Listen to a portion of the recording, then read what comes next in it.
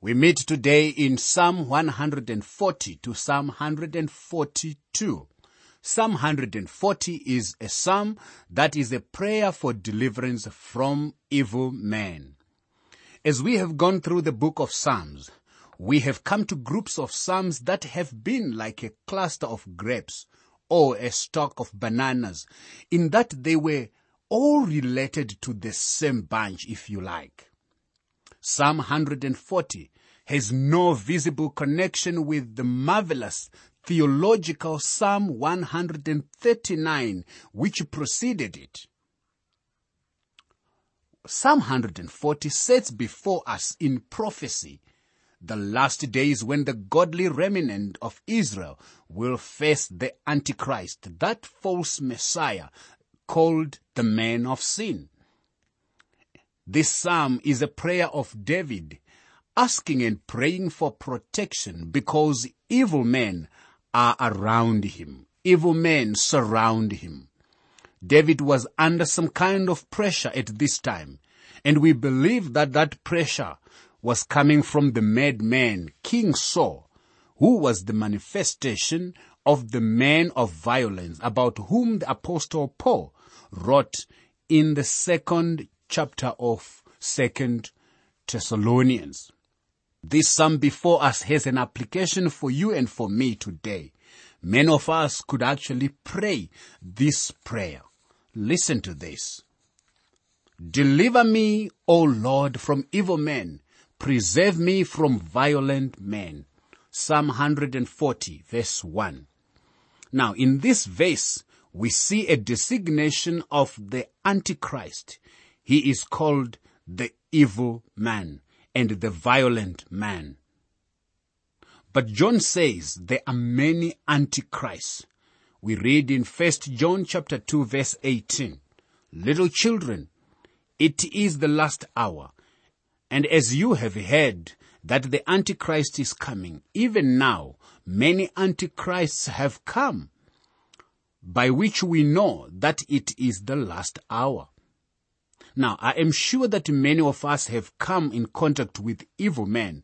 David's prayer is that he might be preserved and delivered from these evil men. You see, the word of God tells us evil company corrupts good character. So do not be deceived. And even the Lord Jesus, in his teaching on the Lord's Prayer, he taught us to pray, asking God to deliver us from the evil one. So the evil man is the enemy, the Antichrist, who plan evil things in their hearts. They continually gather together for war. They sharpen their tongues like a serpent. The poison of asps is under their lips. Selah. Psalm 140 verse 2 to verse 3. You see, Paul speaks of the human race in the same manner, by the way. In Romans chapter 3 verse 10 to verse 18, what are the characteristics of human beings? Well, they have tongues which are filled with poison. The tongue can destroy as much as any atomic bomb can. It can ruin a man's reputation and blacken his character and just ruin everything. The life of a person could be destroyed. So that's the description. Now, this verse ends with this little word again, Selah, which means stop, think, look, meditate over these thoughts. What are the thoughts? Evil men plan evil things in their hearts. They continually gather together for war. They sharpen their tongues like a serpent. The poison of asps is under their lips. That is what they are being called upon to think of, to meditate on, and get wisdom. Keep me, O Lord, from the hands of the wicked. Preserve me from violent men who have purposed to make my steps stumble. Psalm 140 verse 4. You see, this is David's prayer, and it is also a prayer that the remnant will pray during the great tribulation, so-called the troubles of Jacob. This is not a prayer for Christians in this day of grace. However, for the people who are in the great tribulation period, and back also under the law, I see no reason why they shouldn't pray this prayer for divine judgment and divine wrath to be leashed upon the enemies of God. Here is Psalm 140, verse 8 to verse 10. Do not grant, O Lord, the desires of the wicked. Do not further his wicked scheme, lest they be exalted. Selah. As for the head of those who surround me, let the evil of their lips cover them. Let burning coals fall upon them. Let them be cast into the fire, into deep pits, that they rise not up again. Well, the psalmist here is praying against the wicked man, the Antichrist. As I have said before, this is not the kind of a prayer a believer should pray today. Rather, we should follow the instructions given by the apostle in Romans chapter 12, verse 19 to verse 21, where he said, Beloved, do not avenge yourselves, but rather give place to wrath, for it is written, Vengeance is mine, I will repay, says the Lord. Therefore, if your enemy is hungry, feed him. If he is thirsty, give him a drink. For in so doing, you will heap coals of fire on his head. Now, in other words, don't let yourself become bitter. Don't take into your hands what only God should carry in his hands. Don't get carried away with enmity and revenge, which will only separate you from a walk of faith. God will take care of things, my friend. When we keep our hands off, God will generally move in, and he will deal with those who attempt to frustrate or hinder his work. So vengeance belongs to God. Turn your case over to him. Then you can do something good for the individual who has injured you, who has ill-treated you, who has mistreated you. God puts us in an unusual place, but that is how the light that is in us ought to shine before men, so that they can glorify our Father who is in heaven. Let not a slanderer be established in the earth. Let evil hunt the violent man to overthrow him. Psalm 140, verse 11. Well, there is a sure victory if we do not forsake the path of faith. You see, for whatever is born of God overcomes the world. And this is the victory that has overcome the world, our faith. We get this statement from 1 John chapter 5, verse 4. Our faith is that this is the victory that has overcome the world. What is it? Whatever is born of God. You are born of God, my friend. You are a child of God. You are going to overcome evil, and you are going to overcome the world. You see, the wicked tongue is not going to be established or survive. The lie will finally be known. In any case, lies contain within itself the very seed of its own destruction, and truth will always conquer. Light will always prevail. Love will always come victorious. Satan was a liar from the beginning, and he has a lot of his actions running around today, following his example, lying, telling people falsehood. Someday, they will be exposed as liars. Psalm 141. Now, this psalm is a prayer to be delivered from evil. You see, this psalm too was written by David. It has something to do with his personal history. He sends out an SOS, if you like, an emergency message. His prayer arises from some unknown experience, but probably it comes from the time that he was fleeing from Saul. The application is to the remnant of Israel in the final struggle against evil. But it has a message for you and me who live in the 21st century. Lord, I cry out to you. Make haste to me. Give ear to my voice when I cry out to you. Let my prayer be set before you as incense, the lifting up of my hands as the evening sacrifice. Psalm 141 verse 1 to 2. You see, David was a great man of prayer. He mentions the fact that prayer is like sweet incense.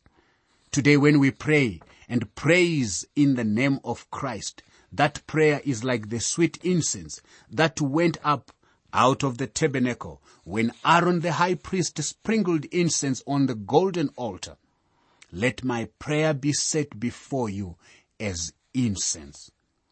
However, to be sweet incense, that prayer would have to be backed up by an obedient life. And this touches on an important subject, my friend. You cannot just offer incense to God without a life that is consistent with what you are professing with your mouth. The Lord Jesus made it abundantly clear that if we expect God to hear and answer our prayers, we must live lives that are obedient to Him. The idea that we can live any way we want to and expect that God will answer our prayer is actually a big mistake. The Lord Jesus said, "If you shall ask anything in my name, I will do it." But He did not stop there, you see, my friend. He continued and He said, "If you love me, keep my commandments." This is what we find in John 14, verse 14 and verse 15. If you expect God to answer your prayers, you must be an obedient child. Keep His commandments. We need to pray in the name of Jesus Christ, yes, but also we need a life that backs it up. Set a guard, O Lord, over my mouth. Keep watch over the door of my lips. Psalm 141 verse 3. You see, David here goes on to say, "Oh Lord, don't let my lips and my life contradict each other. Let my lips and my life be in agreement." You see, he learned this lesson by bitter experience. And we need to pray, "Lord, don't let me pray one thing on Sunday and leave something else on Monday. Let me not say one thing when I'm in the church ground and do something and say something else which is contradictory when I am out of the churchyard, in the streets, or in my community." Here is Psalm 141 verse 4 and verse 5. "Do not incline my heart to any evil thing, to practice wicked works with men who work iniquity, and do not let me eat of their delicacies. Let the righteous strike me, it shall be a kindness, and let him rebuke me, it shall be as excellent oil. Let my head not refuse it, for still my prayer is against the deeds of the wicked." Now, my friend, there are many people who work and make their living in this world. They work very hard. There is no question that they rub up against evil every day. This is why Jesus Christ even prayed that we will be kept from the evil one in this world, but not removed. But when a man lives in this world and acts like the world, and lives like the devil's child all the week, that person cannot expect the Heavenly Father to answer his prayers on Sunday. Psalm 66 verse 18 says, "If I consider iniquity in my heart, the Lord will not hear me." Now that word "consider" is the word from which we get the idea, if I look upon evil with favor, the Lord will not hear me. God has not promised to hear the prayer of the wicked. Instead, we are told that the effectual fervent prayer of a righteous man avails much. James 5 verse 16. David wanted the Lord to keep the door of his lips. He did not want to incline his heart toward any evil thing. We must follow his example. If we want our prayers to be powerful before the Almighty God, if we want God to be delightful in answering our prayers. "But my eyes are upon you, O God the Lord. In you I take refuge. Do not leave my soul destitute. Keep me from the snares they have laid for me, and from the traps of the workers of iniquity.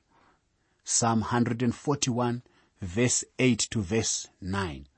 You see, David concludes this psalm and he prays that he will not fall into the trap of the wicked. The devil attempts to trip us all the time, my friend, and he uses all kinds of devices, including the living things and even the non-living things. Unfortunately, we are not aware of many of his traps. We are not even as wise as the carnal Christian in Corinth, to whom Paul said, we are not ignorant of his devices. 2 Corinthians chapter 2, verse 11. Some of us seem to be woefully ignorant of Satan's devices. Oh, my friend, let us pray to be delivered from the evil, so that our prayers may be potent prayers, so that our prayers may be effectual prayers, which avails much. Psalm 142 is a wonderful psalm. It talks of the beginning of David's suffering. I would like you to notice that even this psalm is a musical psalm. That is, it is a psalm of instruction. It is a psalm from which you and I can learn something. This again is a great prayer of David. Where was he when he prayed this prayer? Well, the inspired text gives the inscription. It is written, a contemplation of David, a prayer when he was in the cave. At least we are given the place where he was. He was in the cave. Which cave? I'll talk about that a little later. But listen to him crying out to the Lord. I cry out to the Lord with my voice. With my voice to the Lord I make my supplication. Psalm 142, verse 1. Now we are not told which cave this man was hiding at this time. The cave of En-Gedi is mentioned in 1 Samuel chapter 24. You see, I passed by En-Gedi when I was in that land. They have made a new road down by the Dead Sea, which goes all the way from Jericho up to Masada.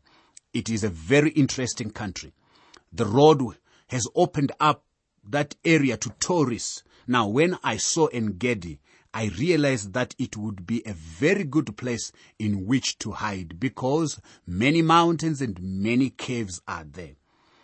Also, there is the cave of Adullam, which is the cave where David went to hide the first time he left Israel to escape from King Saul. Both of these caves are known. Now, my guess is that he was in Adullam when he wrote this psalm. We know that it was at this time that everyone that was in distress and everyone that was in debt and everyone that was discontented gathered themselves to him. We read this from 1 Samuel chapter 22 verse 2. Now about 400 men came to him at this time. Notice his prayer at this time.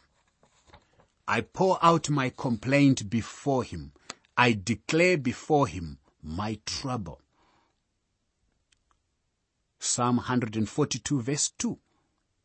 Now, in other words, David laid out before God everything that was in his heart and life. That is the way you and I should actually pray, my friend. This idea that we should pray around something or rationalize in our prayers is actually wrong. We ought to get right down to the nitty-gritty stuff and tell God everything in our lives. By the way, David said, I declared before him my trouble. My friend, you can tell him about your temptations. You can tell him about your sins. You can tell him about everything. David had that marvelous relationship with the Almighty God, and he told God all that was in his heart. Notice that David said, I poured out my complaint before him. I declare before him my trouble. You see, David as a young man was anointed king of Israel in the court of King Saul. That mad king threw a javelin at David, trying to pin him to the wall. But he missed him, and David had to flee for his life. Now, He complained that he was hunted like an animal. He was hunted like a partridge. It was open season on him all the time, and he had to keep on running. Out of that situation, this young man lifts his heart and he cries out to God. When my spirit was overwhelmed within me, then you knew my path. In the way in which I walk, they have secretly set snare for me. Psalm 142, verse 3. You see, they tried to trap David, and David looked to the Lord for help, and God guided him. Isn't this amazing? There are people who are plotting, there are people who are thinking evil, and what is your recourse? What is your resource? Learn from David. He took his case to the Lord, and the Lord is his helper. No wonder he wrote, "The Lord is my shepherd. I shall not want. I will fear no evil. I will be with the Lord forever." He trusted in the Lord. And the word of God tells us he is the man after God's own heart. Listen to him. "Look on my right hand and see, for there is no one who acknowledges me. Refuge has failed me. No one cares for my soul." Psalm 142 verse 4. Now this was David's situation when he first left the court of Saul. But afterward, as we have seen, 400 men joined him later. But David knew God was responsible for his support. Only to God would he turn. And you hear him say these words, "I cried out to you, O Lord. I said, you are my refuge, my portion in the land of the living." Psalm 142 verse 5. Now, who is your portion? Where do you cry out to? Who is your refuge? In the land of the living. And in the land of the living, my friend, are troubles, are many enemies who come. But where do you turn to? David turned to the Lord. Anyone who turns to the Lord will not be cast away, will never be put to shame. There are two things we ought to notice. David hid in the cave.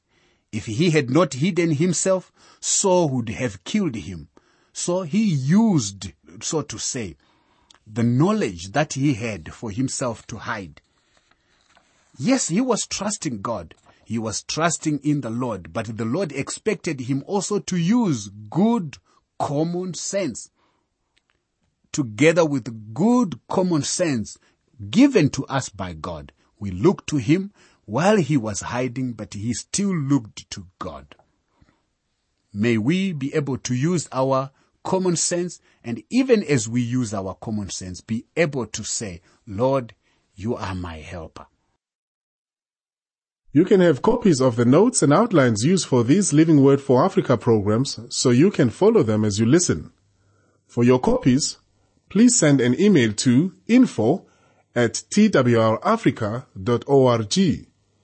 Please say which book of the Bible you want them for, and be sure to include your name and contact information. Let me repeat that email address for you. info@twrafrica.org.